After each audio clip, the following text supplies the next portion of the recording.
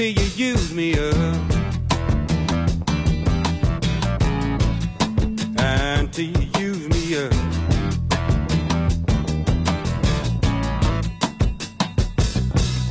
Talking about you, people, it all depends on what you do. It ain't too bad the way you using me, cause I sure am using you to do the things you do. How to do the things you do.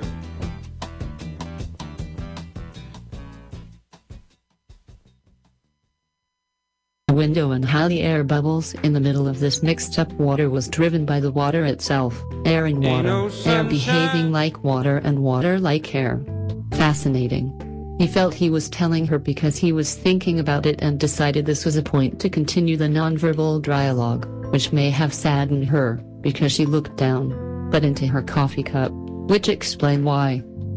Yes, the bubbles matched the dew on the window. I thought you were going to mention it. Of course I did, and that's why we're talking. Would you like to know more?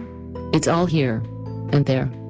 And all together, you know, as in fashion the cyclical means to travel and like kinds to be recognized and carry packets of data to other like kinds, simul instant like and the like, which is our points and similarities. The pause meant I could continue.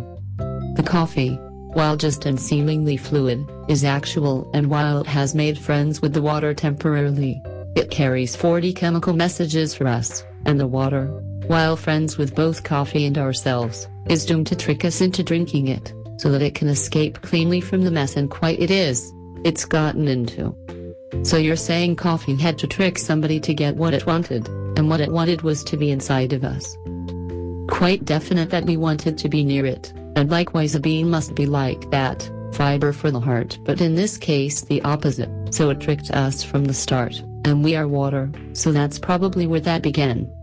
In fact, coffee actually loves water, and grows on the sides of mountains to get the runoff, and that is likely because water is not foolish enough to hang around further, that water wouldn't enjoy it, and the trickery would become sad for both, so the agreement is to let the water run through and feed it, then get stuffed and ground up and accelerate water once more, as a little JP payback for the health. And that speeds up everything in a water system, including medication and anything which activates. And how does it affect power?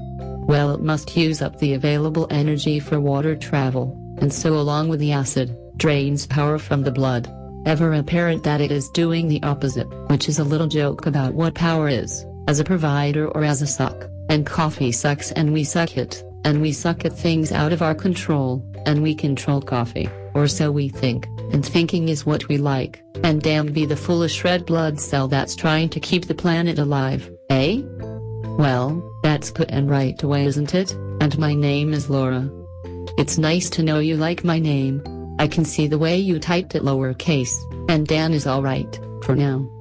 What she wanted to say she did, and listen as we all did, and the water.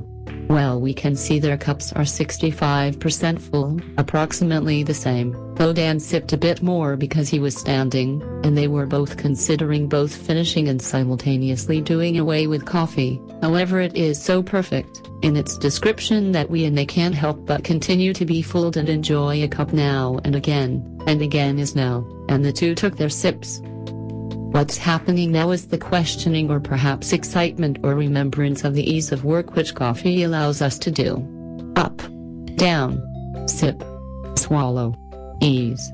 Allowed work in an easy economy which allows us to do so, as in the 1980s, which any like high-rise office environment is very like, a throwback to a place to get out from wherever was on ground, and into the 1950s, and higher without taking drugs. Except this pot of coffee, which again, is allowed.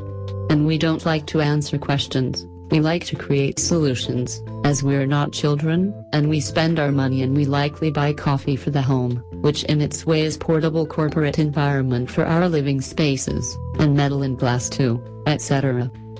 Dan took out a peanut cookie, shaped like a peanut, and offered it upwards towards Laura, who declined politely because she was 6 feet away and didn't feel like getting up, and as he dipped it in his coffee, she took out her lunch bag and a bag of grapes, and gnashed on one. She could tell he was a little jealous of her grapes and offered him some. "Not with the coffee." "Or a cookie," confirmed his jealousy with a lowered voice and shrunken shoulders. Okay, they were already shrunken a bit, but when you notice something for the first time you apply it to what you knew immediately previously. And she was getting frustrated that she didn't have that line, and it was unassigned as casual causal thinking on the part of RQ, who was evident now and writing all our bits. "You know, of course you do, Dan," she got up and sort of said to the sky. "That it's 8 a.m. and there's nobody else on the floor, and yet we can carry a conversation as in continuity and likeness and etc. And how do you think that is, without another?" She peered around a now found potted plant which was 4 feet high. It was well watered, and odd that it be so in such a high office. "Did you choose these plants?" she asked out loud to Dan. "Office plants shouldn't need this much water, it's bad for the structure." "Oh, that's a nice looking plant though. I think we inherited it from another floor that was vacating." "All that explains that, a failure produced something which should not be here. And it is nice, which is why they liked it, and I hope this isn't the plant that made them fail." They both grinned up at one, and at the plant. While, and that the plant observed this by sucking up more water. Greedy thing to do at a time like this, and that perhaps was the problem. The soil didn't want the water, the plant didn't really need it, but enjoyed it so much that they kept watering it, which delighted the plant to the point where it wanted to be moved closer to the dew on the freshly washed skyscraper windows, which it believed also was why the water stuck to glass. To feed friendly and lonely plants on this the 57th floor again, which the plant overheard and planned to use in light conversation like the ketchup, was the sound of it supping more water as the two looked on. "That plant is going places, you wanna help me move it to the window for some sun? And to visit those droplets of water too?" "Yes, and to keep everybody aware that plants get what they want around here too." And the plant stopped supping water and let off some oxygen for the gentleman and woman to utilize for its own benefit. And it hummed. They trundled it across the floor, leaving a bit of muck behind, and that was like blood to the plant, and so it missed its spot for now, and was deciding to enjoy what it wanted for an even second, and was anxious that it would be out of normal conversational circles. And would the waterer find it, and, well, so many questions. Here comes the sun. Right in the spot that it had wanted and been placed, even so carefully as the tilting it had done was just move it towards the light, giving it the option to straight back up, and it did, in its genome, and while it was still tilted, it was looking up, and the leaves were turning as the stalk was straightening, and all felt good. And these are the moments that plants dream of, and when a plant's dream, we utilize the water that we sucked into material wealth for the transdisposition of carbon dioxide into oxygen, and etc. Well, Laura, this is our morning. I'm going to walk over there and post what's on my phone, which are the events of before and later to be known, and we, the company, are hoping you'll stay, and you can set up anywhere you'd like, and the whiteboards are in a big office across, over there, he pointed to a big glass room. And you can draw all you'd like, when you like, and the usual whiteboard rules apply. And I'm keen to see what you do draw, and with that I'm off. And the two smiled, and the one, then other sipped their coffee, and each felt the day had become, as trickery or not, fun was the reasoning they put themselves in situations, and this situation was well and fine. She thought of the water again, and wondered just a bit about how water might be the tricky one to start, and or are humans the tricky ones to employ water as a means of communication. Well, Q imagined for her, that men are electric and women are fluid, and the vices and verses of man as machine and Mother Earth are, well, man gets water out of the air, and through osmosis, and skin is a particular and strange lengthy organ of perhaps string, in theory anyway. Should he tell her about fingerprints? As in the record player, audible to the organ, which plays for the water piped and admired. How else were we to be known, thought the skin, as there is so many ways, but our hands are where it begins and ends. See the print. You're looking now, and I'm not, because I know the pattern, and it's in our burrows, and that is your clue for the early morning. Carry on, gents, and madam. As is the usual collation of sexes at a cocktail party such as this, and on the Heinz floor, Do stop by the plant once more for a conversation or several lifetimes of shredded jetted vibrational velocity for the chloroplasts to saunter in. This is Radio 11 and you have been smattered by the variant legendary as in the boxy thing on the bottom of maps, Aqua. Q. Howdy folks, welcome home and welcome to another episode of Always Free Radio. This is Finch bringing you the radio show and podcast that's available every Tuesday, 4 to 6 p.m. San Francisco time. That's Pacific time in the United States. You can listen to it live at MutinyRadio.fm. Also, you can listen to this episode and all past episodes after they've been archived by searching wherever you get your podcasts for the word Always Free, ALLWAYSFREE, all one word, and you can listen to something like 60 back episodes over the last year and a half. This radio show and podcast is by, for, and about people that love rainbow gatherings and attending them and participating in them. Like everything else in Rainbow, we are a free and non-commercial project, and you are welcome to contribute anything that you would like to this show. We are always soliciting writings, editorials, songs, or you can even just call into the station and have a conversation with us on air or off air to be recorded and published later. If you're interested in contributing to the show, you can contact me at Facebook under my name Adam Finch Buxbaum, spelled Buxbaum, or you can contact our co-host Rachel Pinson, Rachel space Pinson, and just let us know what you'd like to contribute, and we can make sure that your piece of creativity or rainbow opinion gets put on air for all dozen or so of our listeners. This week we will be bringing you more sounds of the rainbow from the Pennsylvania Prism Gathering that just happened at the beginning of July. These come from the archive of field recordings that Tenali has recorded.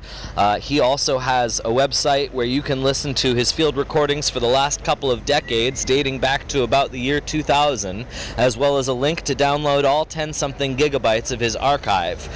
You can visit Tenali's website and all of his field recordings at soundsfromtherainbow.org. And if you would like to check out his podcast, which also has lots of rainbow field recordings as well as other soundscapes and cool pieces of creativity, you can search for Muddy Boots wherever you get your podcasts. We will also be bringing you one article about the rainbow gathering that happened last month in Spain, in La Rioja. We fairly extensively covered this in the prior weeks, but this article was just republished on August 1st or 2nd and bears airing as well because we didn't get to it the first time around. So enjoy the field recordings, enjoy the article, enjoy your evening, and we love you.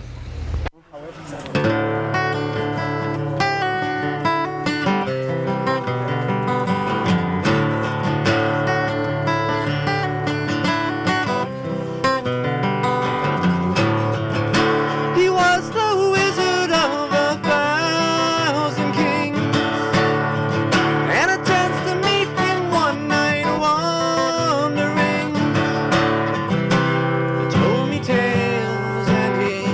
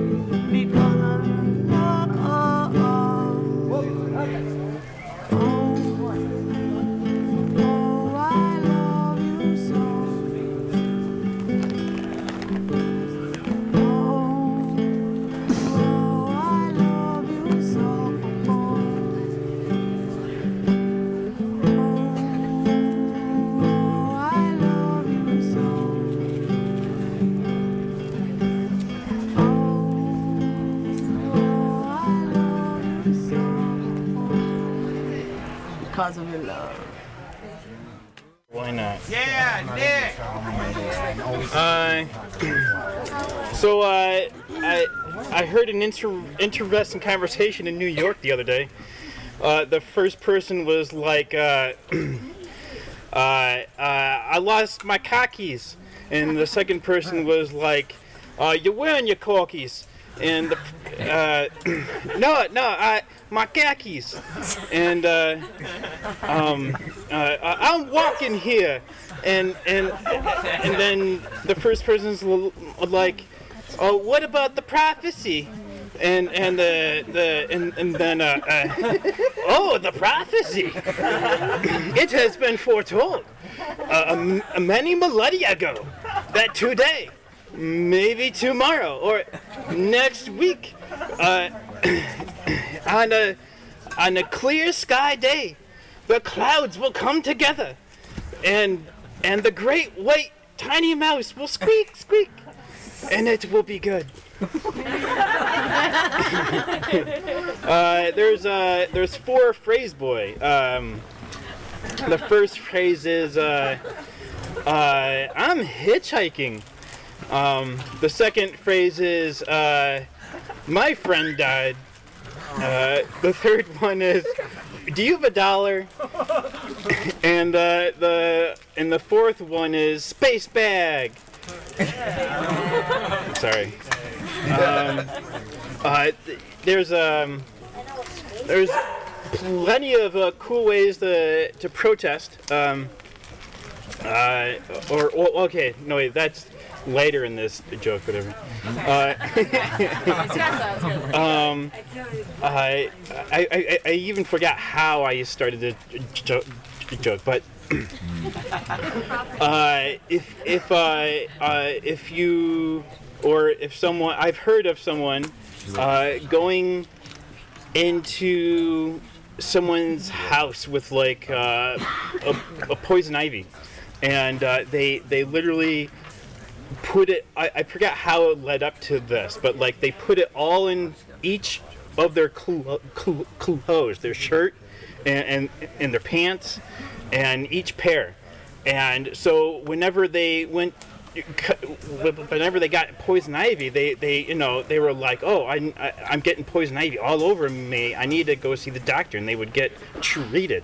But then they would come home and they would put on a new clothes, right? That's horrible. That they would get more poison ivy. I forgot how I was going to follow that up, but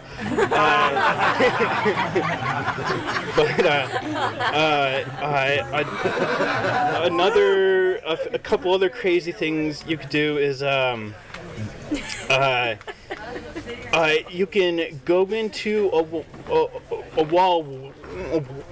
world or a major grocery chain or something with a backpack full of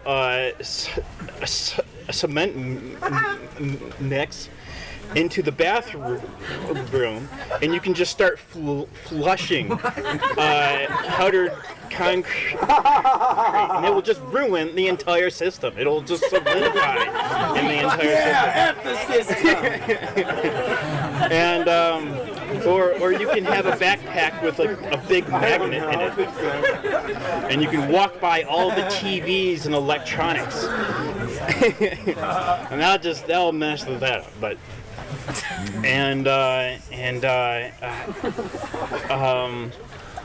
but it's really important to I really forget how I was supposed to lead up to telling you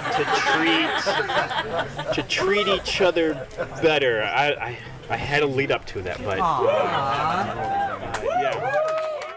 I do not expect it to last that long. Here's a story about Minnie the Moocher. She was a low-down hoochie-coocher. She was the roughest, toughest gal, but Minnie had a heart as big as a well. Hidey, hidey, hidey, hi! Hidey, hidey, hidey, hi! Hody, hody, hody, ho! Hody, hody, hody, ho! Eedy, eedy, eedy,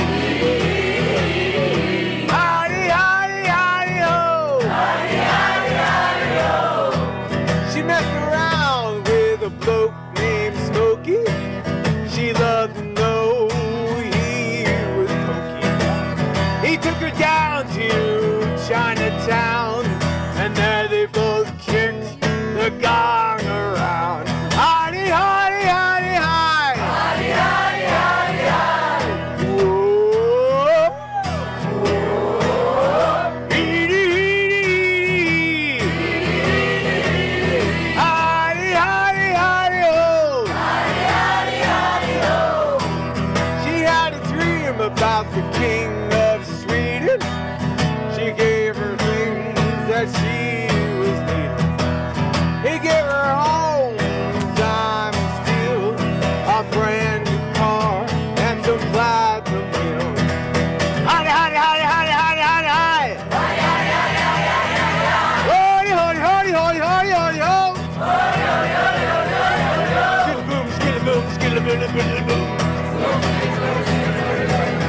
Split the zip and split the zip and flap. Joy.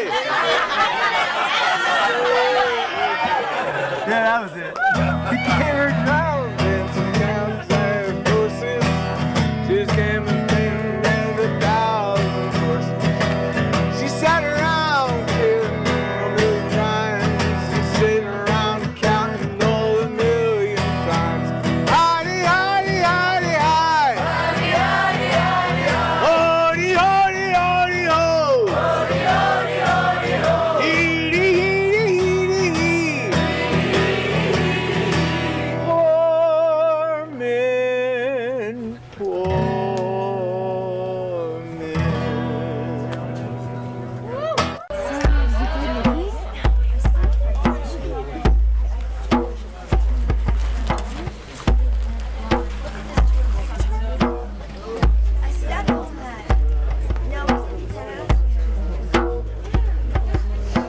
I'd like to welcome y'all here tonight for a show that I hope will be quite out of sight and quite out of mind, because that's where we'll find some important things we may have left behind.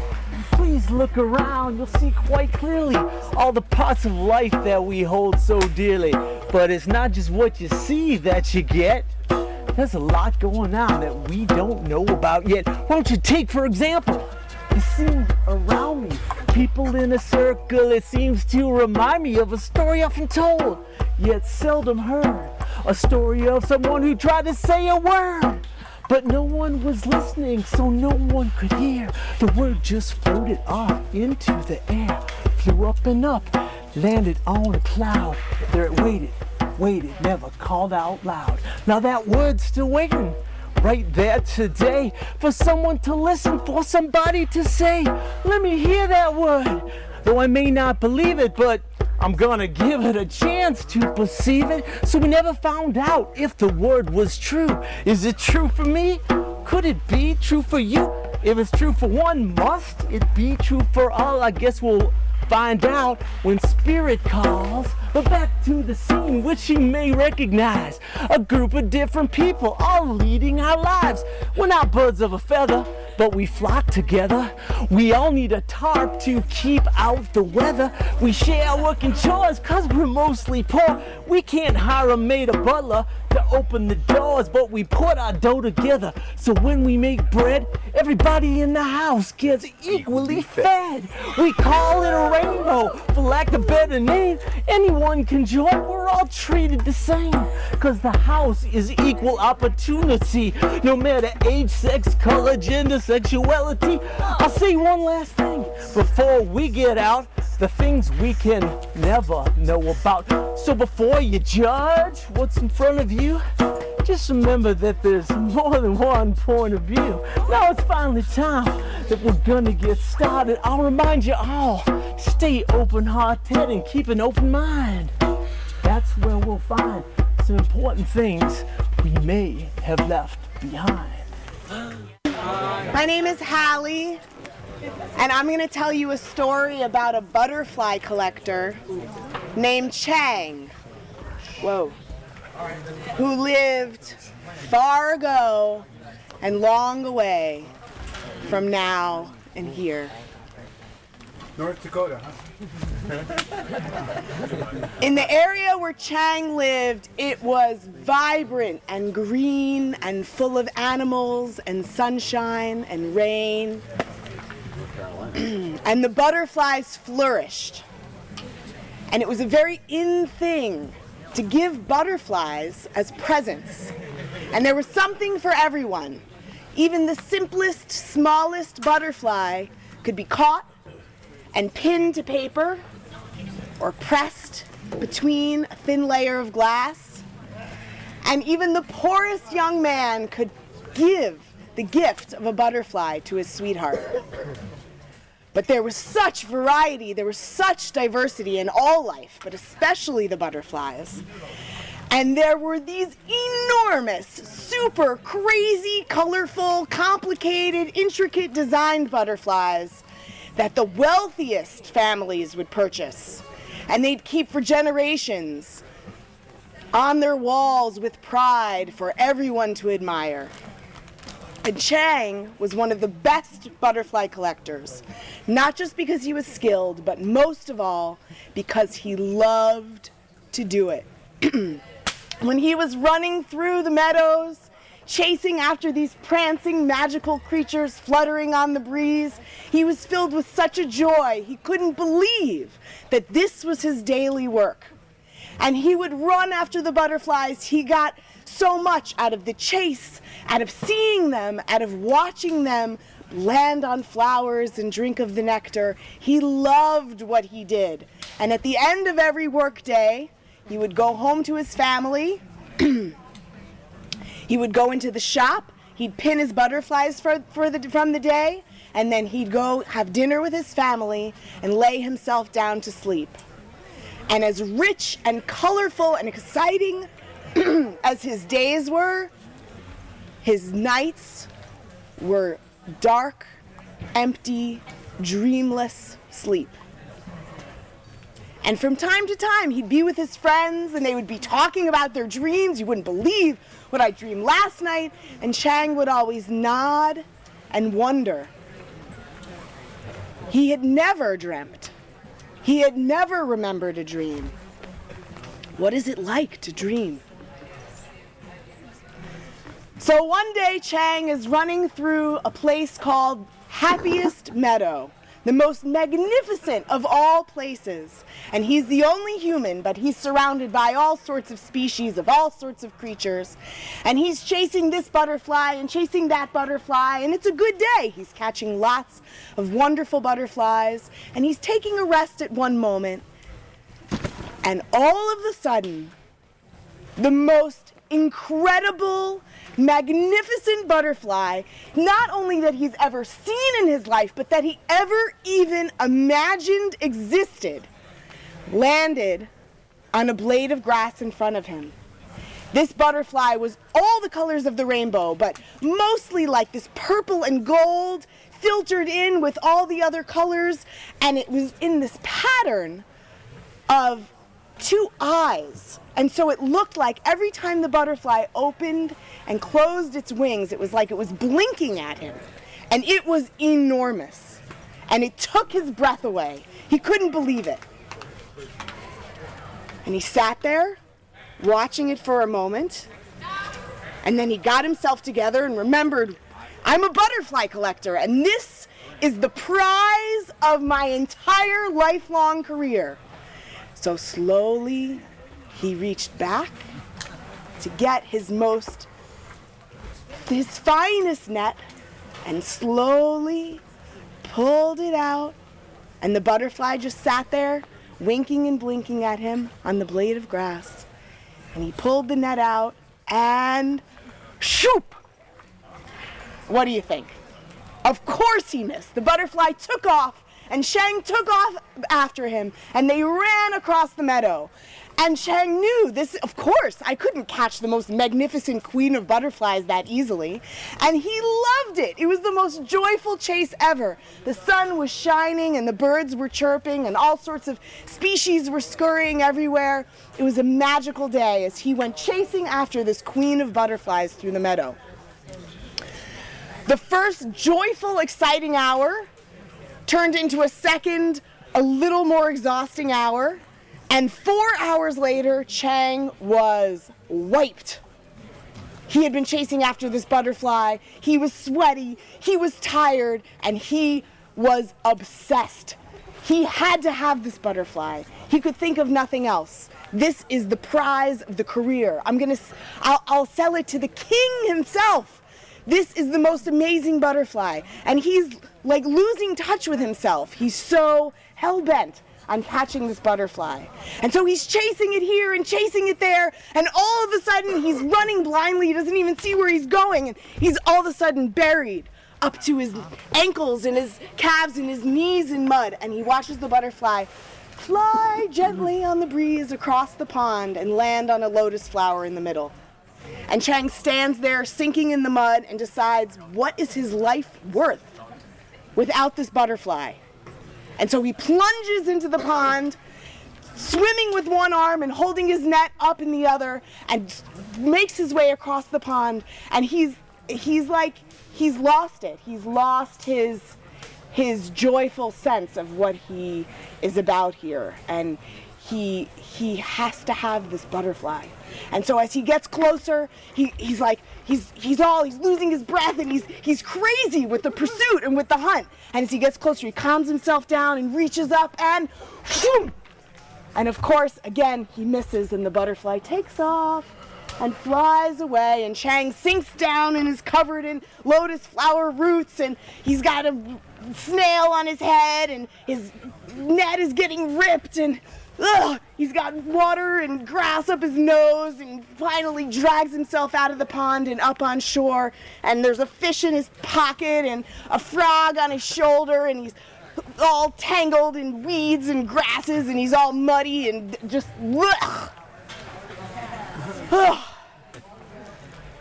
and he delivers the fish back to the water and the frog back to the mud, and he turns, and there's the butterfly up in a branch, winking and blinking at him.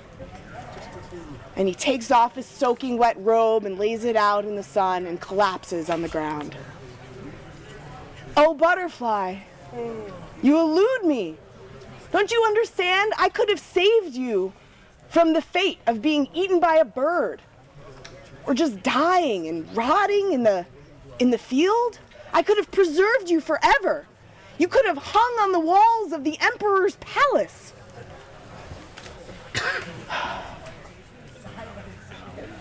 And slowly the sun dappling through the leaves, and the breeze, and the exhaustion, and Chang's eyes become heavy, watching those gorgeous, enormous wings wink and blink at him. And he falls asleep.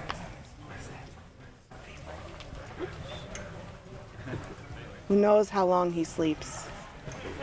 Into the dark, dreamless depths.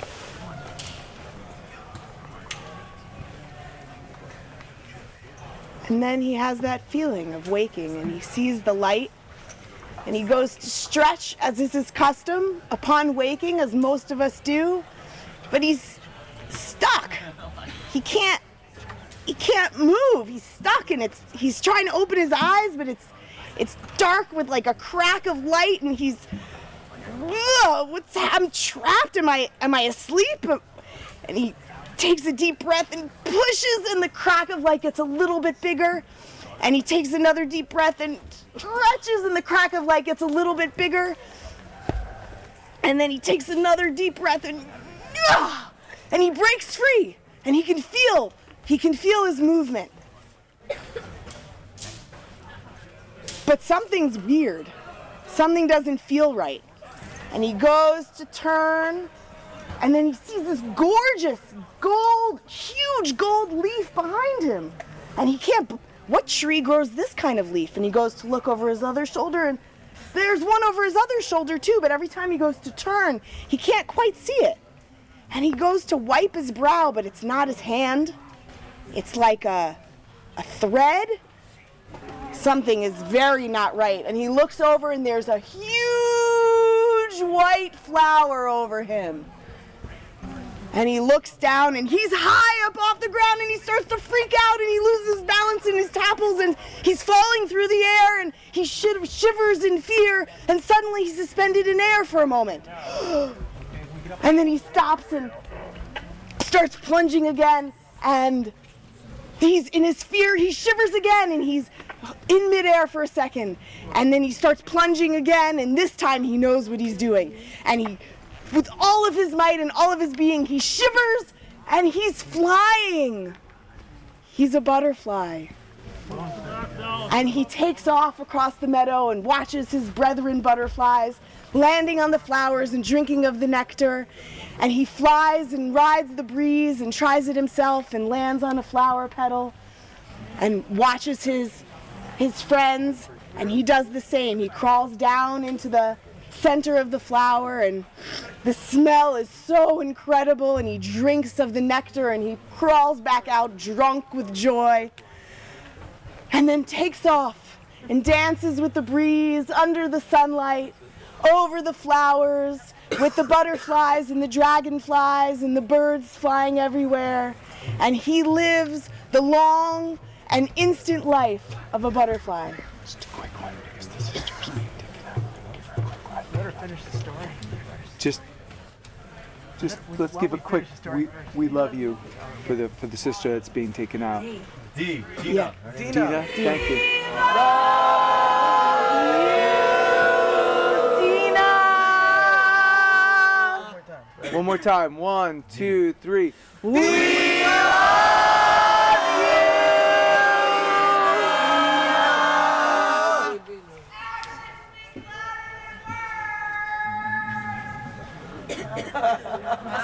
Love you. We love you!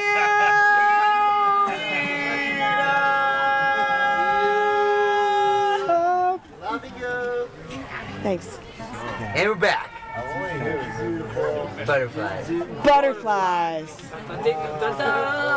The lifetime, the short and eternal lifetime of a butterfly. I mean, let's all just imagine it for a moment. What it's like to be an incredibly joyful, purely ecstatic butterfly floating on the breeze, dancing with your sister and brother butterflies in the happiest meadow. He's lost complete connection with his life as a human. He is a butterfly. And as he's taking one joyful turn and another, all of a sudden, he feels these threads and nets, and he's caught. And a huge voice says, "For the king!" And a huge hand reaches down and grabs him and thumps him into a box. And he sees his last glimpse of happiest meadow and sunshine as the lid to the box is closed. And darkness descends upon him again into his dark, dreamless sleep. For an instant, for an eternity, until he wakes. And he dares not move. Am I a human or a butterfly? And finally he stretches his human form and runs down to the pond just to be sure, and sees his human reflection in the pond, and looks up, and there's that queen of butterflies winking and blinking at him. And he falls to his knees and says, "Oh master, I shall become a maker of pots." And for the rest of his life, he loves the butterflies, he appreciates the butterflies, he runs through the meadows with them, but he never catches another one.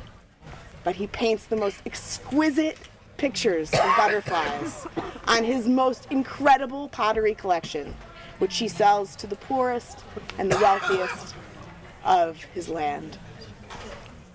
Was he a man who dreamt he was a butterfly? Or a butterfly who dreamt he was a man? Whoever knows the answer to this question does indeed dwell in happiest meadow. Thank you. I'm real excited. I've got like 3 public service announcements. I hope I can remember what they are. First one, the shitters. Okay. Does everyone know where the shitters are? Yeah. Well, some people may, some people not. But let's see where we are now. I'm a little disoriented, but someone point to Space Camp from here. There's the Lovin' Ovens, right? Space Camp's right over there. Space Camp's right over there? Okay, yeah. Cool.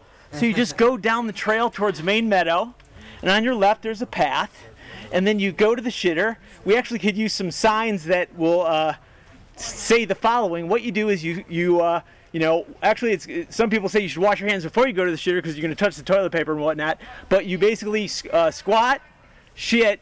You cover it with the lime. We actually have lime up there. What that does, that actually breaks it down. I could explain the science if you want to later, but we need to put the lime in there so it breaks down because it's not in the top 6 inches of the organic layer. Then you sprinkle the over your shit and the toilet paper, and if some family didn't hear about that and they just like shat in there, you sprinkle lime over theirs too. Or there's a limited amount of lime, and so then you wash your hands, and then if there's a lime, toilet paper, or a hand wash missing, you go like wherever you need to go, like this kitchen or that kitchen, to get what you need to have to restock the shitter. This only works because we're all volunteering to do this, and we all need help to do this. So please help and help us do this. So that's the shitters. Make sure you do shit in the shitters because otherwise it's not very sanitary. We want to break the shit-fly food connection. That's why we cover it with lime to not only help break it down, but to keep the flies off of it. And if you see flies on there, give it an extra dose of lime. And maybe help just refill the lime anyway. We got bags of it at Main Supply. El Mundo Chronicle. What time is the orgy? Overbooking of onlookers, paparazzi, and hikers willing to catch chub when the free sex and without masks of the Rainbow family installed in Mansilla de la Sierra transcended. We uncover the latest neo-hippie scam on Mother Nature. 300 euro slippers, laptops, trip to the cafeteria, and more war than love under the Quechua monopoly. By Ricardo F. Colmenero. Originally published June 14th, 2021, republished August 3rd, 2021. Not that we were animals in a zoo, complains Iris, pointing to a paparazzi on a hill on the other side of the Portillo River. Iris does not like the media, or multinationals, or waxing, or underwear. Here, she yells at the photographer, lifting her skirt, then asks me if I'm staying the night and offers me her jacket. The civil guard arrived first, 3 times, one with riot gear, another with the helicopter, then came the foreign agents, and then those of social affairs of the government of La Rioja to see if there were malnourished children or witnessing sexual scenes, or if the children ate while witnessing sexual scenes. The shepherds of the 7 villages, Telecinco, photographers from international agencies, curious hikers, and hikers who came to see if they caught chub, also passed there. Had the Rainbow family meeting lasted one more week, a Mercedona would have opened in Mansilla de la Sierra. As apparently no one is in charge here because the hierarchy is horizontal, Carls, a Catalan computer scientist dressed as a gnome and who claims to have left everything to build wooden things, stands upright. We have had a lot of problems because of what the press published about orgies. For example, I ask, lots of peepers and a dirty old man who was bothering the girls. And how did you throw it away? We're on that. The closest thing to civilization and to mobile coverage is Venta de Goyo, a 22-room hostel served by Juan Car, and a cafeteria next to 2 gas pumps overlooking the river that his cousin serves. And why do you write about the nudists and not about what they want to take away, the doctor, from us? The cousin complains. From there, to get to the Rainbow, you have to drive 4 kilometers by road and then another 6 along a dirt track that surrounds the Mansilla Reservoir. When you start to see cars, mostly vans with license plates from France, Germany, the United Kingdom, or the Czech Republic, you have to continue on foot. A couple hours guided by a riverbed and arrows made with sticks that only confirm how difficult it is for the Rainbow family and anyone to be left alone in the 21st century. 3 Basques in their 50s are about to join, Mikel, Raquel, and a woman who has changed her name to a Hindu dance. In the opposite direction from the camp, Hota appears. Do you know the rules, he asks. The first is not to eat meat. The girl with the Hindu dance name says that she is wearing some flour for the magic hat, that is, to share. The second and third, no alcohol and drugs, a rule that would make any Woodstock survivor convulse, according to Wikipedia, the origin of the Rainbow family. The fourth, no technology. Only that of the Hindu dance has participated in another rainbow in India 20 years ago, and has not returned because she does not know how to find out. Following the anti-technology guideline, the instructions to get there were written down in pen and with colored drawing of the place. It's all word of mouth, says Hota, although later she ends up acknowledging a mailing is also made. Goyo's cousin from Venta had already warned us that every day several of them take a break from the rainbow and have breakfast in the cafeteria with their laptop and a sandwich of fried eggs with peppers. Mikel is the first to meet Jorge, the cowherd, a limousine breed. There is also another shepherd with sheep and another with horses, whom Jorge points to different hills. "What time is the orgy?" Mikel asks him, getting sick of it. Jorge snorts, "I wish they would stay forever." Why? To have someone to talk to. Along the way, the woman with the name of a Hindu dance talks about Miguel Bosé and informs me about the possibility of absorbing energy, spiritually detoxifying, and cleaning the path of chi by carrying stone eggs in her vagina. One knows that it has arrived because naked men begin to appear along the shore. A Cuban and his partner, decorated with a multitude of beads, looks like the welcoming committee. They smile and give long hugs as if they had given us up for dead, and they invite us to continue toward a valley dominated by the sacred fire. One quickly realizes that marijuana prohibition must have been abolished somewhere along the way. Rather than smoking it, some appear to have been smoked or coated in it. There are couples lying on the grass embracing, guys walking on hands and doing cartwheels. The girl with the Hindu dance name is served coffee in a soup bowl. Apparently everyone has their own for everything that is ingested, but it is impersonal and transferable. What in Ibiza would be a normal and ordinary summer day in Benirras or Aguas Blancas in the middle of La Rioja, it seems like a cannibal tribe or a lost civilization or a break from the recording of Mel Gibson's Apocalypto. After identifying ourselves as journalists, a group surrounds us and accuses us of what others have published. For a second, we appreciate the ban on eating meat. An Italian with light eyes and 300 euro sandals accuses me of being in the service of elites and multinationals. At first glance, the only one that is tolerated is huechua. It sprinkles all over the camp like colored igloos. As they resolve crises by setting up circles, they invite us to one in which they will decide whether to let us take photos or eat us. I propose. A stick which is shaped like a micro decides the turn to speak. I skip it because a strabismus boy, dressed in boots and a sweatshirt under which his genitals protrude, begins to tell me about the raid by the civil guard, which ended with almost 100 denounced for camping and firing, and the arrest of a knife that was in the kitchen and a bottle of Viagra that was in a store. Apparently, a circle had to be made to talk about erectile dysfunction, and the one with Viagra said that he neither used it nor remembered why he had it there. But Iris, for example, doesn't believe it. Then they go to a second larger circle prior to the meal as if they blessed it, in which they sing, holding hands, several songs in different languages that sound like versions of the chorus of Love, Love by Lolita. They also dance and pray to the Pachamama, and they end with a long mantra, Om, which resounds through the valley. It's hot, and about a quarter of the circle is wearing no clothes, and the rest are hooded robes or sarongs. As soon as they tell me and the photographer where to drink and where not to piss, we feel integrated. They invite us to lunch, but we decline the offer. Here everything is natural and ecological, they explain. A deaf mute brings us a metal plate, and we are going to wash it in the area indicated. On the way back, I sit next to Mano, a French musician with dreadlocks in his hair and beard and a moon tattooed on one knee, among many other drawings. He became famous in the press for a photo in Ibiza sleeping with a friend on the roof of the van. Next to him is his girlfriend, or something like that. You come to a rainbow and you may or may not have a connection with someone, explains Mano. The girl identifies as a therapist. I teach to breathe, she adds to cover my silence. A little further on, a person from Gipuzkoa said that it took him 3 days to hitchhike to reach the rainbow. At some point, I raise my head and a naked man appears before me with his legs spread, who seems to be about to use a black tub as a toilet. But instead, he shoves a spoon into the tub that I hadn't seen before and extracts chunks of apricot, watermelon, and orange, which he places on my plate. I smile, he smiles at me, and I eat it. Mano has done a lot of rainbows. He likes it because it allows us to appreciate the very simple things. Food, nature, he emphasizes by putting his hand in the grass. And the rest of the time, sometimes there are workshops, yoga, meditation, or learning to play an instrument. Some people take turns getting up and talking. If people agree with what he says, they yell, "Aho," which is what a Sioux would say. A girl with an umbrella of Tibetan prayers starts to tell something but soon starts crying. Another hugs her from behind to calm her down, and another circle is proposed, smaller, called the heart, so each one can express their feelings. Previously, another one had been proposed to talk about the old green.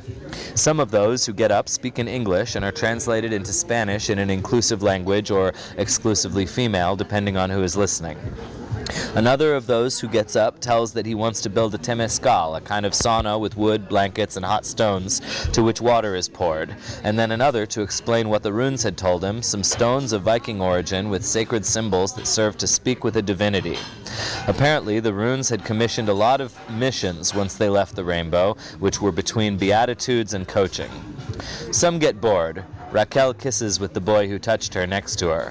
Soon a group gets up, they start playing instruments, singing and dancing while passing the magic hat in which people leave euros. If you don't have one, they don't leave until you kiss your fingertips and pretend to kiss.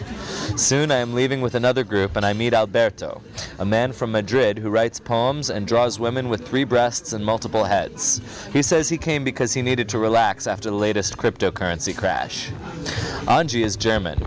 She is 23 years old and goes around the world with her dog, a big black one named Radha, as the consort of the Hindu god Krishna.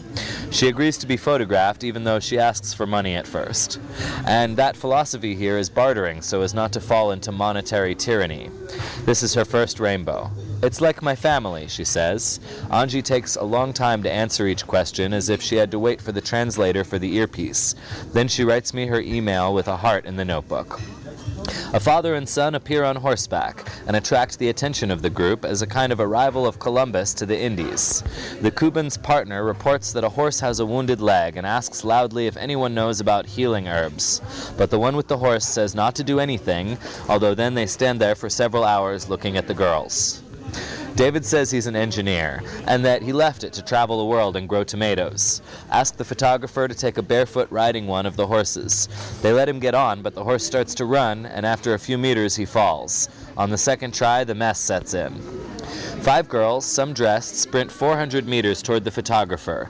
He tells them that he is not taking pictures of them, but of David. But they respond that the camera has cut off their power, with the anger of someone who has lost a Word document of 200 pages. I think about reminding them that one of them has an electric guitar tuner, but I pass.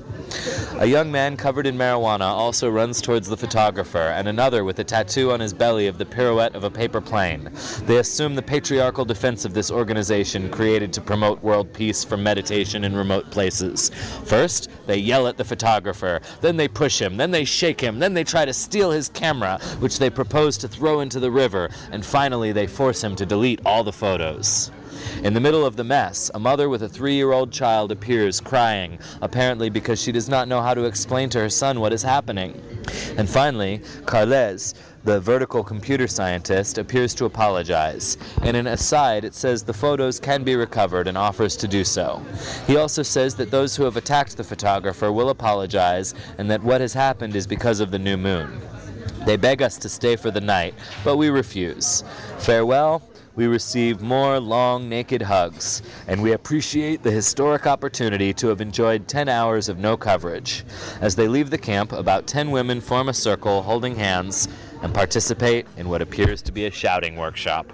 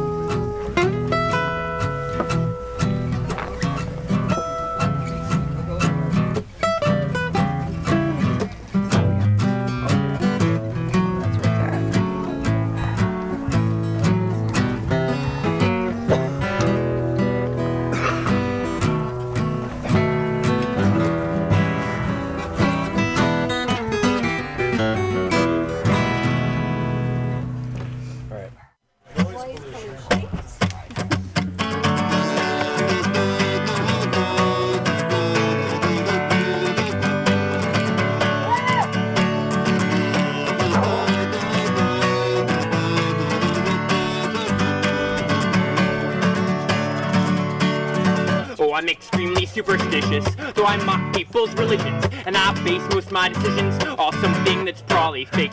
And yes, I can admit that I'm a contradictive dingbat. These things that I believe in, they keep me sane for insanity's sake. Well, I tell myself that everything, like all the shit that my life can bring, and all the things that fucking piss me off, they all happen for a reason. Like when I got put on the books, got caught for the things I took, or the terrible feeling I get each year at the turning of the seasons. I know that my outlook on being, well, it's just as strange as claiming seeing Jesus Christ transforming water into Chardonnay.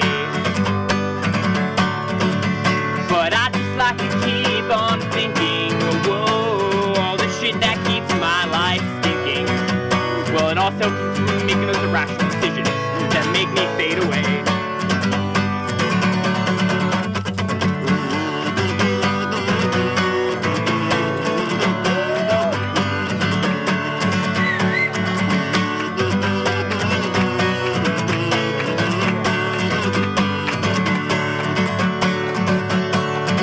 So far it's working, I'm alive.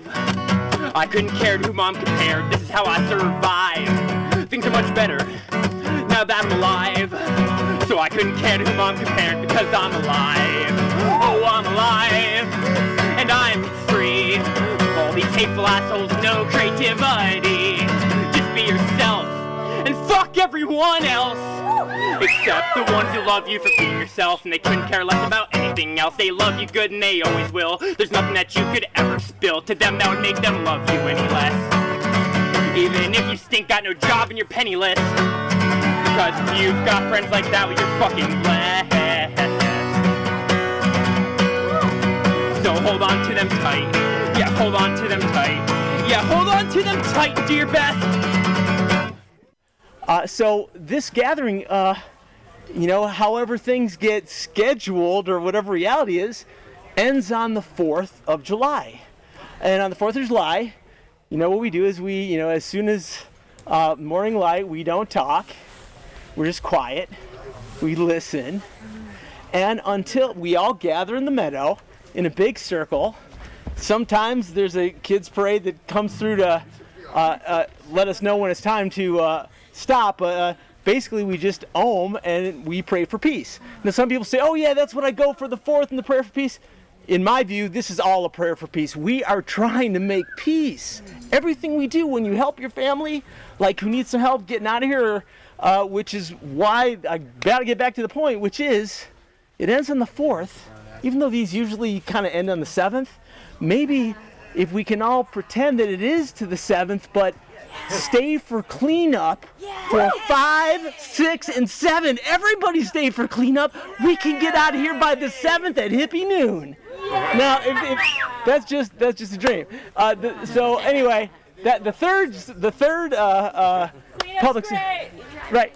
Exactly. Please help, because it's only great if you're here. Yeah. Yes, cleanup starts when you get here, but we still need help disappearing this place. And what you can do to start is your own tent space. Try to fluff up the plants there. Maybe if you can aerate the soil if you got a rake or if you got a shovel, just put some air in the soil so the seed bank that's already here can just reseed. We talked to the rangers. They don't want us to add any seeds. They just want to use the bank that's here, cover it with duff. Try to disappear your site. There's no magic cleanup crew that just comes after us. We are the cleanup crew. Look at your campsite before you leave and say, oh, is that how I want that to be forever? Because that's how it's going to be, unless you put it on some other family. Sorry, I'm getting a little emotional here, but it's hard being on cleanup crew. It's hard. I love cleanup. Then let's all do it together. 5, 6, 7, the whole family doing cleanup. That's my dream.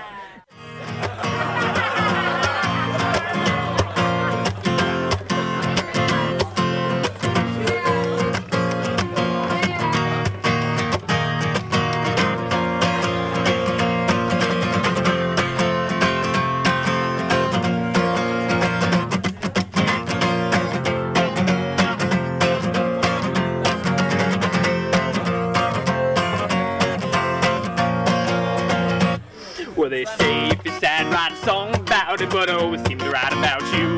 Yeah, I'm so on the thing that maybe you're not worthy of these heartfelt verses and these catchy tunes. Yeah, every time I get my hopes up that you finally seen that light at the end of the tunnel. Yeah, you seem to disappear out of sight. Like a pack of coyotes running from a gunshot. The man who jumped the prison wall never got caught. All the wasted dollars dropped in them slots. Yeah, you disappear out of sight. Like a pack of coyotes running from a gunshot. The man who jumped the prison wall never got caught. All the wasted dollars dropped in them slots. Yeah, you disappear out of sight. You're the ghost I see when the lights come out when I'm laying in bed.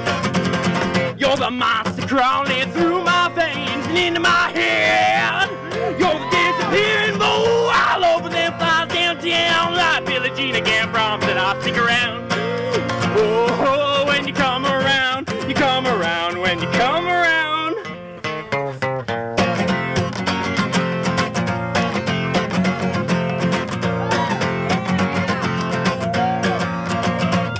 Well, you have the nicest lures in the tack box top your head, and you always seem to catch me up whether I'm hungry or fed. Like a wolf atop the mountain howling down, I woo sends a shiver in my spine every time, but you know where to be found. Like the kid tricked the pigs into turning around. Mom pop shops had ones downtown. Pack of wild dogs that escaped from the pound, yeah, you know where to be found. Like the kid tricked the pigs into turning around. Now the mom pop shops had ones downtown. Woo! Not a breath.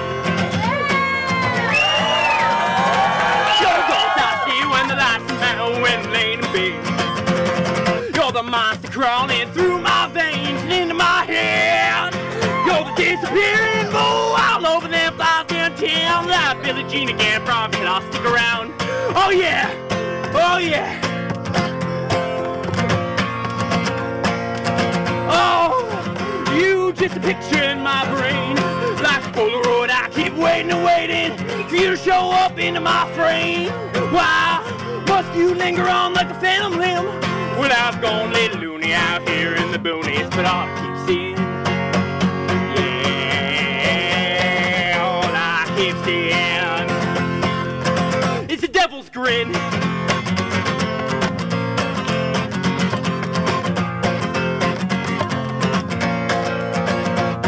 Well, you are my angel when my life gets rough, and you are the devil cause I'm never enough. And you are the goddess who forgives my sins, and you are the drugs inside that needle inside my vein, pumping through my brain. You're my heroine. You're my heroine.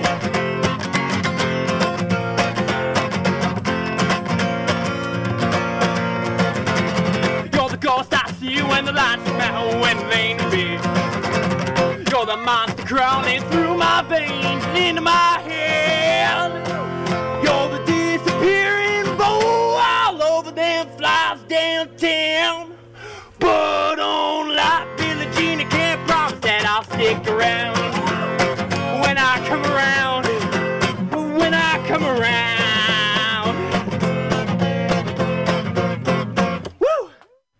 Obscene ice cream gathers nicely like a hot glue icy on my Pisces, unintangible delicious that cannot be tasted. Face it, for another sense that will not waste it. And it makes sense to embrace it, cause there's no time for disgust when it's 1/4 lust. Half a mile from bust. And so deep in the delta, you're practically in the Nile. So fast on the fuse, might as well be in denial. But you know it. Like a stoner, you grow it. Like a stone, you throw it. And almost stoned, I blow it. Not the first thing blown, grown, or stoned today. We've been naked and achy since dusk, moaning and groaning since dawn. And we'd be in a musky lawn if we could do it in public. We'd probably get published. Hell, we'd even do it in rubbish, cause we're dirty, flirty, and nerdy. Like a birdie or a dove. Speaking of, I gotta go, so peace and love. Alright guys, freestyle poetry. I take words from the audience and I try to weave them into something. So I need 4 words from 4 people. 3. Give me one. Love. Love. Rainbow. Rainbow. 3. Trip and 3. Rattlesnake. No, that's too many words. Green. Love, rainbow, trip, 3, rattlesnake. Yes. Okay.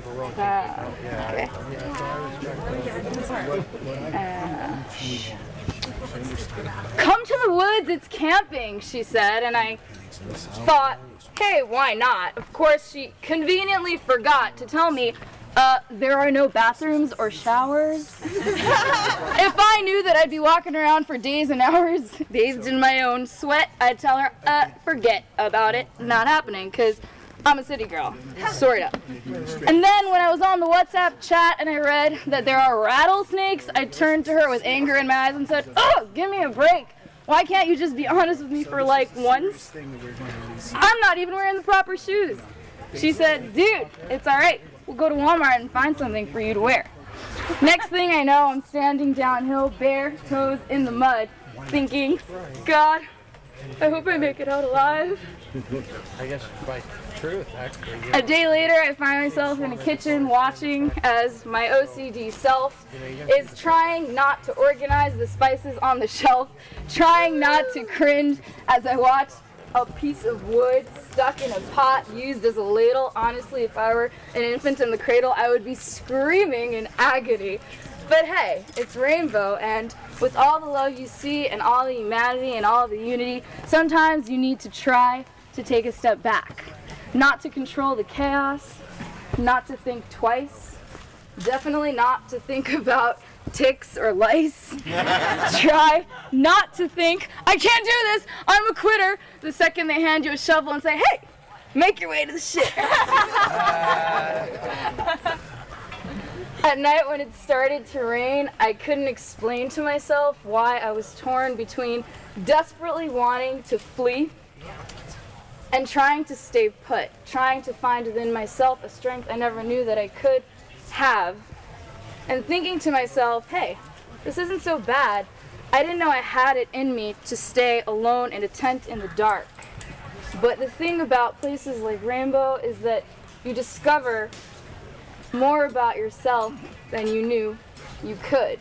You discover that you do things you never thought you could or should or would want to do. The thing I found in this gathering is that it doesn't matter your belonging, whether you're Christian, Buddhist, Muslim, or Jew. It doesn't matter where you come from or where you're heading to. All that matters is that you want to give and to love. Whether you're coming from up, down, side, left, right, up, above. The moment they extend a hand and say, hey, you're here to learn, we're here to teach, and they show you a path, they give you a guide. All you gotta do is close your eyes, take a breath, look deep inside and find that you can do it, even if you thought you could not. That maybe there are some things you left behind that you thought you forgot, but maybe if you look, you'll find that there's a deep strength that exists inside. I came upon a child of God. He was walking along the road, and I asked him, where are you going? And this is what he told me. I said, I'm going on down to Yasgur's farm, gonna join in a rock and roll band. I'm gonna camp out on the land, gonna try and get my soul free. We are stardust, we are golden, and we got to get ourselves back to the garden.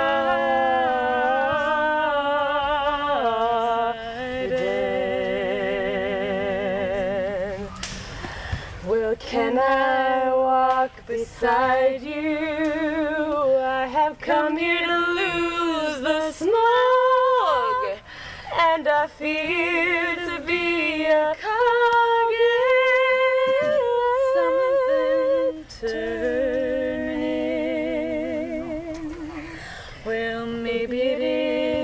the time of year, or maybe it's the time of man. I don't know who I am, but you know life is fun learning.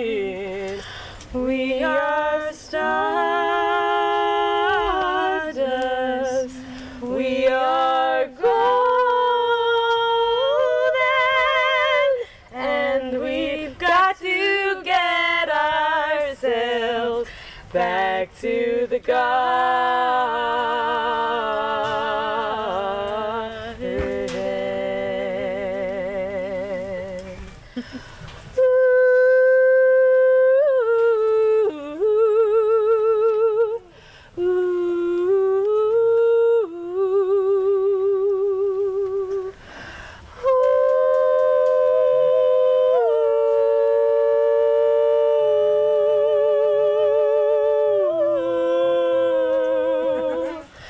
Ooh.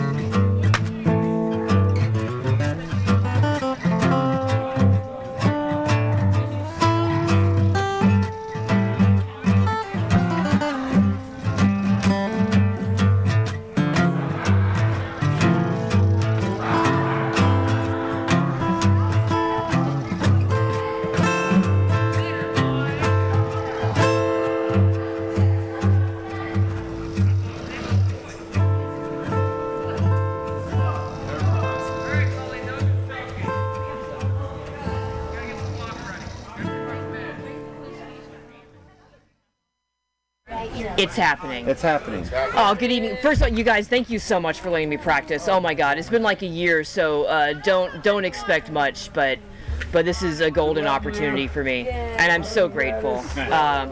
Also, I used up all my short jokes the other night, so let's just get into it. My name's Gladys. I did move to New England for the winter time. I know that's kind of unusual. I know a lot of people up here don't appreciate it. I hear them all the time. They fantasize about moving to Florida or Arizona or California, and they don't even know. I mean, I can tell what they're thinking. They're like, oh, I'm going to wear flip-flops all the time. I can lick a metal pole all year round. I'm going to wear a straw hat like in the Jason Mraz videos. But, man, that kind of thing can turn out with the darkness. Because, okay, basically, when we don't share an objective reality that is the weather can kill you for half the year, hippies start thinking all the ideas in their head are right. It's terrifying. Just any idea that pops into their stupid little dreadlock head could be correct. You know, stuff like vaccines cause autism. I should wear a more whimsical hat.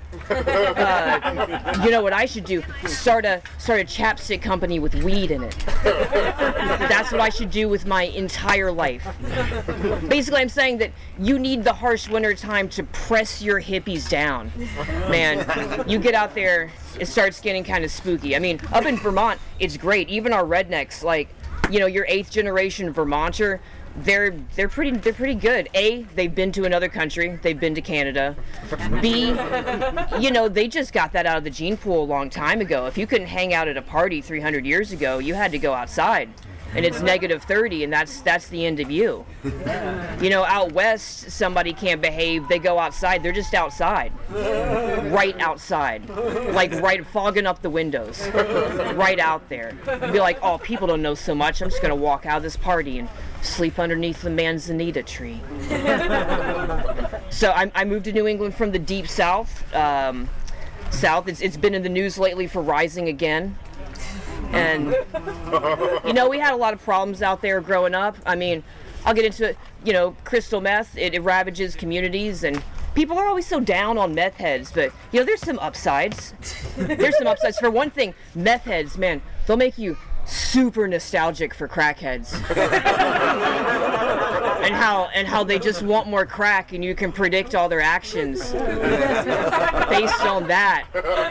The thing with meth is, oh man, it makes you super crazy. It costs almost nothing. Like, you can do 3 days a week at Burger King and pay for your meth habit. So what you have is a lot of crazy people walking around very quickly, obviously. A lot of time on their hands to work on their bespoke insanities. It'll be stories like, oh, my neighbor's stealing my spark plugs, but, you know, it's so he can build a time machine so we can go back in time and break Avril Lavigne's nose, and somehow that's going to end the designated hitter rule. So, you know, it's for a good cause. I'm not mad. Or, like, you'll be in an alley and some dude will come up and you think he's going to rob you or whatever, but he just wants you to sign a contract he made about not taking your shoelaces for granted. So, that's fine. That's fun. I had 2 kids recently, or so they tell me. I know, that shit's been hard, because I didn't even have that thing in high school where they give you like a fake baby that you can take care of. Did that happen at anybody's high school? Yeah. In real life? What kind of baby was it? It was a sack of flour. What the fuck? I thought it was going to be an egg, like in Saved by the Bell, because now they have a sack of flour. That's not realistic at all. You can take a baby to a fish fry. Like, a sack of flour. Watch out. Man, weird. No, I mean, the whole point of that assignment is they wanted you to fail, right? They want you to have the baby, and you see how much it sucks to be a teen mom, and then you don't want to be a teen mom. But then, like, if you do pass the assignment, are you good to go? Are you good to be one now? Like when Mothers Against Drunk Driving comes to your school fair and they have those goggles you put on that makes you drunk, and then you drive with them, but then if you do a good job driving, they give you a laminated card that says you're allowed to drive drunk now because you did it. Or like when the DARE officer comes to your school and he's got all those little samples of drugs in a plastic case, and then he lets you do some of the blow, and you're so good at doing it. You're so good at doing it. You say all the stuff that people in cocaine are supposed to say to each other, like like, oh, your idea for a restaurant sounds incredible. I think it's important to be honest with children about where restaurants come from. I think you gotta sit them down on the edge of the bed and look right in their eyes and just say, when two men named Philip and Dana love themselves very, very much, they have a restaurant concept together. And that's where they come from. People these days, a lot of people these days, they want comedians to be like more than comedians. They want to be like, you know, preachers or motivational speakers. They want them to, you know, ask the important questions in life. So I'll try.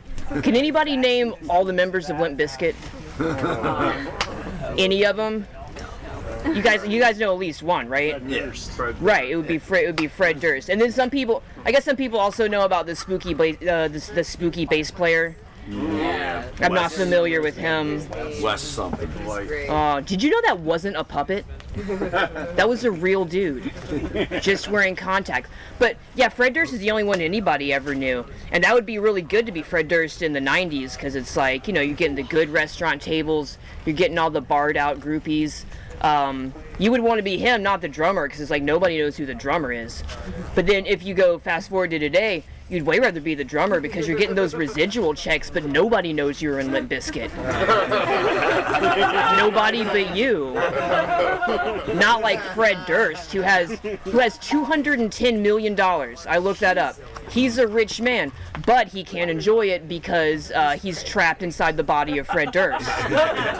Like, even if you rent out the entire go-kart pavilion, like, there's still, you know, the two employees are still laughing because it's Fred Durst there. That's hilarious. I'm just saying he lives in a prison made out of Fred Durst. And so you can't even enjoy the riches. Man, wasn't it crazy how Linkin Park made all those songs about dudes having emotions, but they had to use super tough action verbs so they'd accept it? Like, dudes are always, and people in those songs, they're crawling and falling and ripping and tearing. It's like, we get it. You're feeling stuff. You're feeling stuff. Okay. I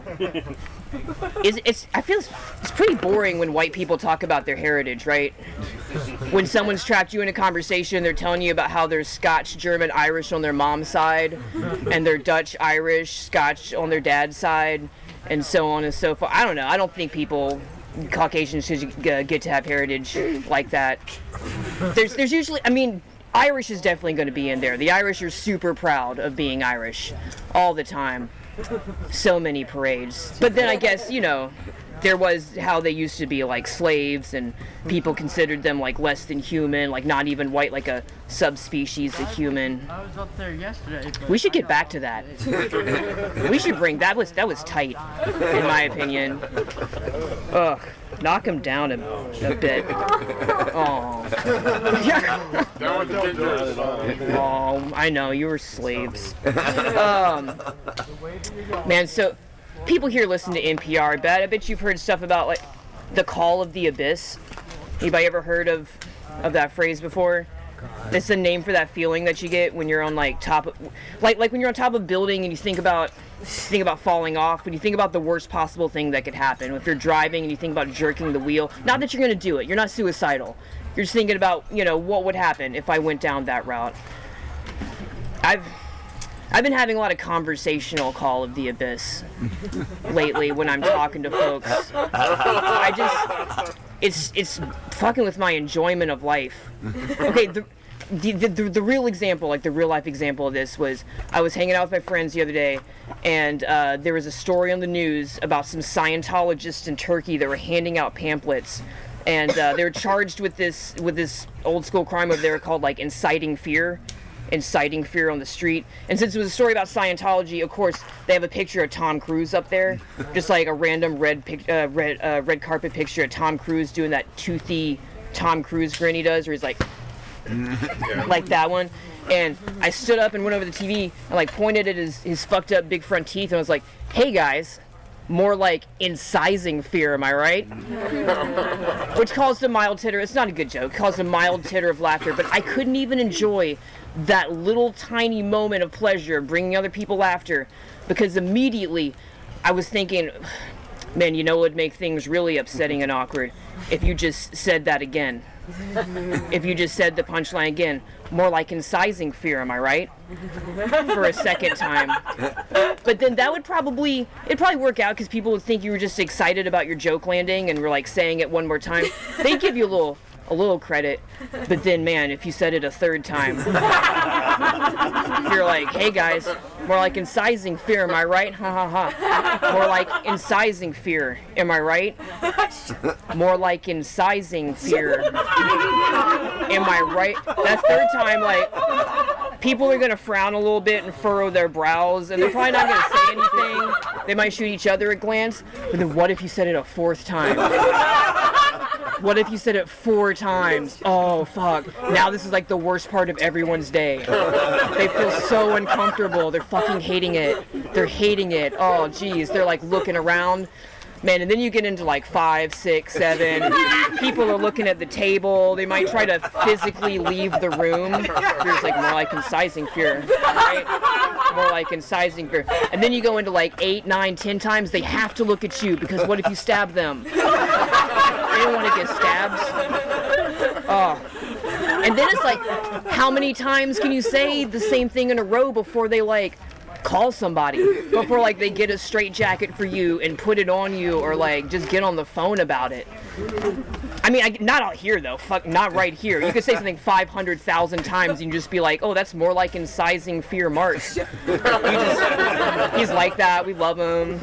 He's great. Okay, so here's a thing that's hard to do in audiences of normal people that would be easier out here. Like stuff about traveling, it's hard to explain the lifestyle to people. It's hard to explain a lifestyle where it's like, I would spend a lot of time doing stuff in front of signs that were telling me exactly not to do that. Like the sign says no soliciting, but I'm hardcore soliciting all day. Getting that cash. Or a sign that says, you know, dogs must be leashed, and my dog's never on a leash. I would never. Come on, forget about it. And then, you know, eventually a security guard will come up to you and they'll like jerk their thumb back at the sign, you know, tell you got to get out of here. Sometimes they would point to the sign and be like, hey, can't you read? And when I had that opportunity, I would always say, no. And that would usually, they'd just give me a weird look, but then sometimes, oh my God, sometimes they would be like, why? And then you got a real sandbox to play in. That's so good. You can say, you know, I'm always going to say something real, like something that's going on in someone's real life, like, oh, I was actually like in a cult until I ran away at age 21 and they never taught us how to read and we didn't really go much past the 3rd grade or whatever, and can you help me get my documents, like a social security card, or like ask them, you know, or like some frozen airplane waste. It fell out and it hit me on the head, and ever since then I can't read. And the hope is that he like goes home to his family that night and he tells them this fantastical tale of this person that he met and their story, and then they all think about people whose lives are different from theirs and might not have the same opportunities, and they you know, have a better understanding, more empathy. Or there's also the possibility that he says to me, hey, my sister's the only person who's been hit by frozen airplane poop in this hemisphere since 1974, and then now I learned something. I'm the one that learned the lesson, and I'd like that too. Man, being out there sometimes, you know, you're out there for years and stuff. Sometimes the compass gets a little spun. You start wondering if you're doing the right thing. I would. I mean, I was having a great time out there, but just driving all over America, I'd wonder myself, is it right to be doing this? Should I be out here doing all these drugs, having depraved sex with strangers? Is it the best use of my talents and time, limited though they may be? And when I was having one of these moments of, you know, sort of like existential crisis, I'm so glad that I got behind an edible arrangements truck, because once I saw that truck and that papyrus font, I knew that, like, I just remembered edible arrangements and what it is. That there's like a whole building where people have to show up to so they can cut up pineapples and put wooden dowels in them, and that they're using fossil fuels to like haul it all over America to like, I guess, people that work at the bank. I don't know who orders edible arrangements, but like it's an entire company that people work for, and you know, kind of harming the environment with their activities, and it's, I'm fine, you know? If that's going on, I'm good. I'm good to go. I'm not the person that stuck a wooden dowel in a cookie and took that to the bank to get a loan about it. Everything I do is fine. So, you guys, speaking of not being able to read, you guys, you've probably heard of dyslexia before, right? Yes. So they told me when I was little I had an opposite condition called hyperlexia. And I don't know how true that is, but I could definitely read before I could talk, or before I was, like, you know, like 3, and can still read pretty fast. And growing up, you'd think that would be a, you know, boon that would get you ahead in life, but also it didn't really come with like a expanded, you know, maturity or consciousness or intellectual ability. I could just read the words really fast. My parents wouldn't take me to the library. They would just take me to like the grocery store, where they would buy me every Stephen King book in print. And man, when I was 6, I read Cujo because it had a doggy on the cover. And you guys, in the book Cujo, a guy breaks into his girlfriend's apartment, smashes every single thing that she owns, ejaculates on her bedspread, and then leaves.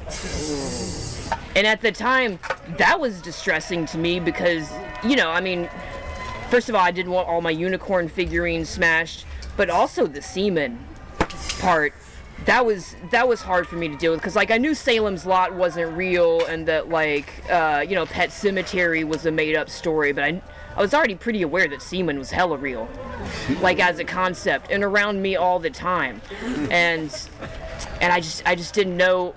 Is that how adults treated each other? Is this what dating was gonna be like? Is this what I have to get ready for? But it didn't even matter, because like now, if I came home now and found a puddle of semen on my bedspread, yo, I'm not even washing that for like 4 days. I'm just kicking it to the bottom of the bed. Who cares? Who cares? So man, child actors. Why are we still having them? Like, I'm not the best parent, but I know more than to ever let that happen to my kid. What a bizarre-ass life. It's the only profession, too, that we allow kids to do if they want to. It's not like anyone's like, oh, our son, Murphy just loves oil fracking. So we did quit our jobs and moved to North Dakota just to give him a push, see if it works out for him. As long as he's enjoying it, though. No one, even if your first grader's a math whiz, no one's like, oh, you should pull him out of elementary school and make him a CPA. That'd be good for him. And honestly, oil fracking would probably be safer for kids as a profession, because like, acting's the only profession that requires you on a daily basis to put your kids in the car and drive them on purpose to a building that's full of, like, you know, pedophiles and sycophants and like people that whiten their dog's teeth and just the absolute scum of the earth. People that are probably gonna fuck up your kids mentally and probably just plain fuck them. And I've heard that's bad for their development. It's not good for them. Man, I can't even enjoy watching a movie that has a bunch of kids in it, like Stranger Things or something. I feel like I'm watching a snuff film of their childhood. I feel like I'm watching a movie, you know, where the dog dies, but from back before it was illegal to kill animals on screen, which was 1939. You guys know that before 1939, those horses are not okay. They didn't make it. It wasn't good for them. Man. And then sometimes people try to tell me, oh, some of the child actors turn out all right. What about Jodie Foster? Jodie Foster's okay. But you guys know, Jodie Foster's like best friends with Mel Gibson. So is she okay? Is she okay? I got more, but I think I'm just gonna stop now. Why? No, more. Aww. It's amazing. Why? Okay. What did I have? What did I have written on the sheet of paper? Poker Stories is one of. Hooker story and testosterone. Testosterone there. Testosterone starts off with talking about NPR and like I'm not sure, that might be like a little specialized. I don't know. It's just it's a little cute for me lately. You guys listen to NPR often? Sometimes. I don't know, like Steve Inskeep pretending not to know how to pronounce like rap, words and rap lyrics on the bumper stuff, and like, oh man, Radiolab. Fucking Radiolab. It's like if you're telling a story that takes place in England, you don't have to play Hail Britannia for me to like hold that idea in my head. It's fucking babyish. But anyway, so I was listening to it one day because there's nothing else in the car. They were doing a story about testosterone, like people that had too much of it or too little of it, people that had like transitioned their gender or whatever, and what that was like. And they were going down a list of like attributes of people that had like a lot of testosterone in their body. And I was hearing it, I was like, okay, yeah, maybe identify with some of that. It was stuff like square palms and like a deep voice, and one of them this is literally one of them, a wolfish grin. Another one of them was, if you were in high school, voted most likely to Sarah Connor, which I was. No, that wasn't really one. But the last one they told you about, which is completely real, was that levels of testosterone rise when you are both working out, like in the middle of a really hard workout, or watching violence, even recorded violence, like people fighting. And when I heard that, I knew it was time to take my workouts to the next level by watching videos of people beating the shit out of each other first. Yeah. And you guys, it works so well. Oh my god. I would go to any kind of fight porn site. When you're like watching a video of a fight at 2 a.m. and you get embarrassingly hype about it, like you're like UFC? Yeah. Sure, that too. But I mean, no, I want them to like mean it. I want someone to have snatched somebody's something and then now like an unholy fury is coming down. I watched them all. High school fight videos. Like I didn't get into the Appalachian preschool MMA backyard scene, but that exists. That exists and it's out there. And I'm so grateful. But then it got me in trouble because back when I was living my car, I would work out sometimes by sneaking into the fitness room of like a Ramada Inn or something. You would just like fish a Starbucks cup out of the garbage, have sweatpants on and a messy bun, and then now, bust out a workout real quick before I go fly a sign. And I'm in the Ramada one time waiting for somebody with a card to come swipe it through so he can get into the little tiny room with the foggy mirrors and the like one Nordic track. And I'm watching the fights on my cell phone with headphones, and then eventually this like elderly dude in basketball shorts comes to use the gym, which is great for me. He stands up, he swipes the card, and as he goes in, I duck in behind him really quick, and as I do, the door slams shut and catches my headphones and pulls them out of the phone. And then now all of a sudden we're like in this tiny room together and there's just the sounds of like, get him, Jeremy, get him, Jeremy. Fuck him up, fuck him up. And he was like looking at me kind of confused. I was just like, this is what music sounds like now? This is what the kids listen to? Okay. I don't want to talk about the Myers-Briggs Personality Index. I don't want to talk about pedophiles.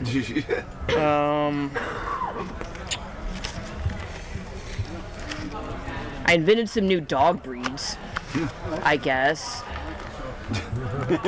It just sucks that we have all these dogs that are trained to do hyper-specialized tasks, and we took all their dogs away. We took all their jobs away in the span of like 50 years. I just don't think it's fair.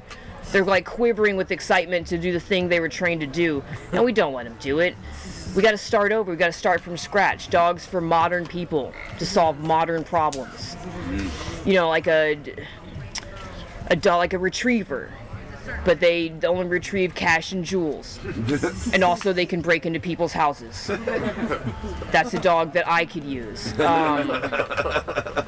Dogs that are good for selfies, really glossy, stand in front of you, reflect the light. Dogs that like secrete antibiotics from their eyes, but every day they change a little bit to keep up with today's fast-paced MRSA outbreaks. Like a dog that if people call themselves their dog's mom, maybe you hit 40 and the dog's face will change to look like your face. So then you don't feel so bad about not completing the biological imperative. I don't know. Sometimes when I'm in public, my dog, she'll be asleep and she'll be twitching like dogs do when they dream and, making little noises and shit. And people are always like, oh, she must be chasing rabbits. Or, stuff that dogs do during the day. But sometimes the dog tries to hump me, so it's like, you gotta figure some of those dreams. Some of those dreams, you're not stopping them. Like, you're into it.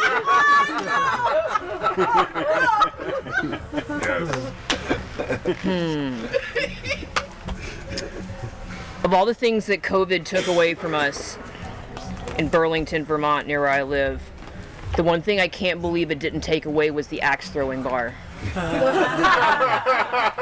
Somehow there's still a bar, it survived the pandemic, where you can go throw axes at the wall, and it makes me so goddamn mad. Oh man, I know I shouldn't get that worked up over it. It's just, oh. Because they're not chopping wood in there. It's not surrounded by, you're supposed to chop 10,000 cords of wood first. They're trafficking in working class signifiers. I don't love that. Plus the fact that you just know that if it came down to the cut, they're not even helping people do it. They're not even going to be able to do it. Like, I'm out here in the middle of nowhere chopping wood for the apocalypse. They're in there twirling them around like majorettes. And if in fact the apocalypse did happen and there was a horde of people from Brooklyn cresting the hill coming to take over my house in Vermont, and you needed one of these Burlingtonians to sink the tip of that axe into the forehead of one of these fucks, they're going to be like, oh, it's not a regulation axe. It needs to be tuned. So I guess I might as well. Sure, I'll do the hooker story last, because I got to get back to the kids. They'll probably need me. But Martyrio. Go way out there. Go. So before this life, I used to have a whole different one where I had long hair and long nails and high heels. And for the purposes of this story, I guess it is important, not just a brag, to say I used to be super hot before I lost most of my teeth, which causes your face to sink in. I was pretty attractive. People used to say Angelina Jolie, but that's not true. That was way too hot. But absolutely Jessica Alba hot. That's an objective fact. I was absolutely as hot as Jessica Alba. So anyway, I'm tired of standing up now. So I had parlayed this into I went from Craigslist hooker to tech bro hooker, which was a fairly lucrative enterprise. And Craigslist to what? Huh? Craigslist to what? I would say mostly tech bros is who I was working for. And so for the setting, this story is, I was in the car with one of these dudes one day, and he was going off about my mom's declawed cat. I mean, I've been seeing the dude a little bit, and he just hated that my mom's cat had been declawed. I know we're not supposed to like it. I don't have that much of a problem with it. I mean, it was still could climb trees. The cat seemed happy enough. Otherwise, it was going to go to an animal shelter in Memphis, Tennessee, which would have been death. So it's declawing or death, whichever one you think is better. But he was all up in arms about it. He's like, oh man, don't you know it's just cutting your knuckle off, your finger off at the first knuckle. That's their fingers in there. And I was like, well, honestly, I think cats would be able to make that decision. I think if you offered a cat free room, board, medical care, and food for the rest of their natural life, they'd probably lose the first knuckle voluntarily. I know I would. If somebody was offering me free room, food, medical care for the rest of my life, you can have the first, little bone pieces. And he said, do you want to put your money where your mouth is? And I said, what?